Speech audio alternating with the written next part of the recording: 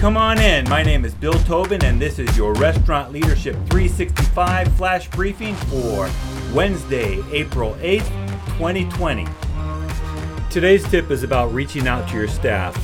They may be at home, or you may see a few of them every day, but it's important that you keep in touch with everybody. If you're a big organization, have your managers reach out to everybody in their department.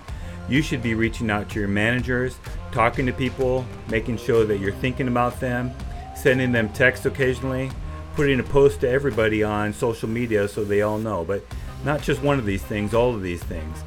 Also, think about getting your managers together on social media or Zoom and doing a virtual barbecue, something that might not be work related but gives you a chance to spend time together and see each other's faces.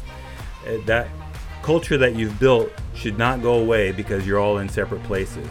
Think about your staff, reach out to them, let them know that they are important, because they are important.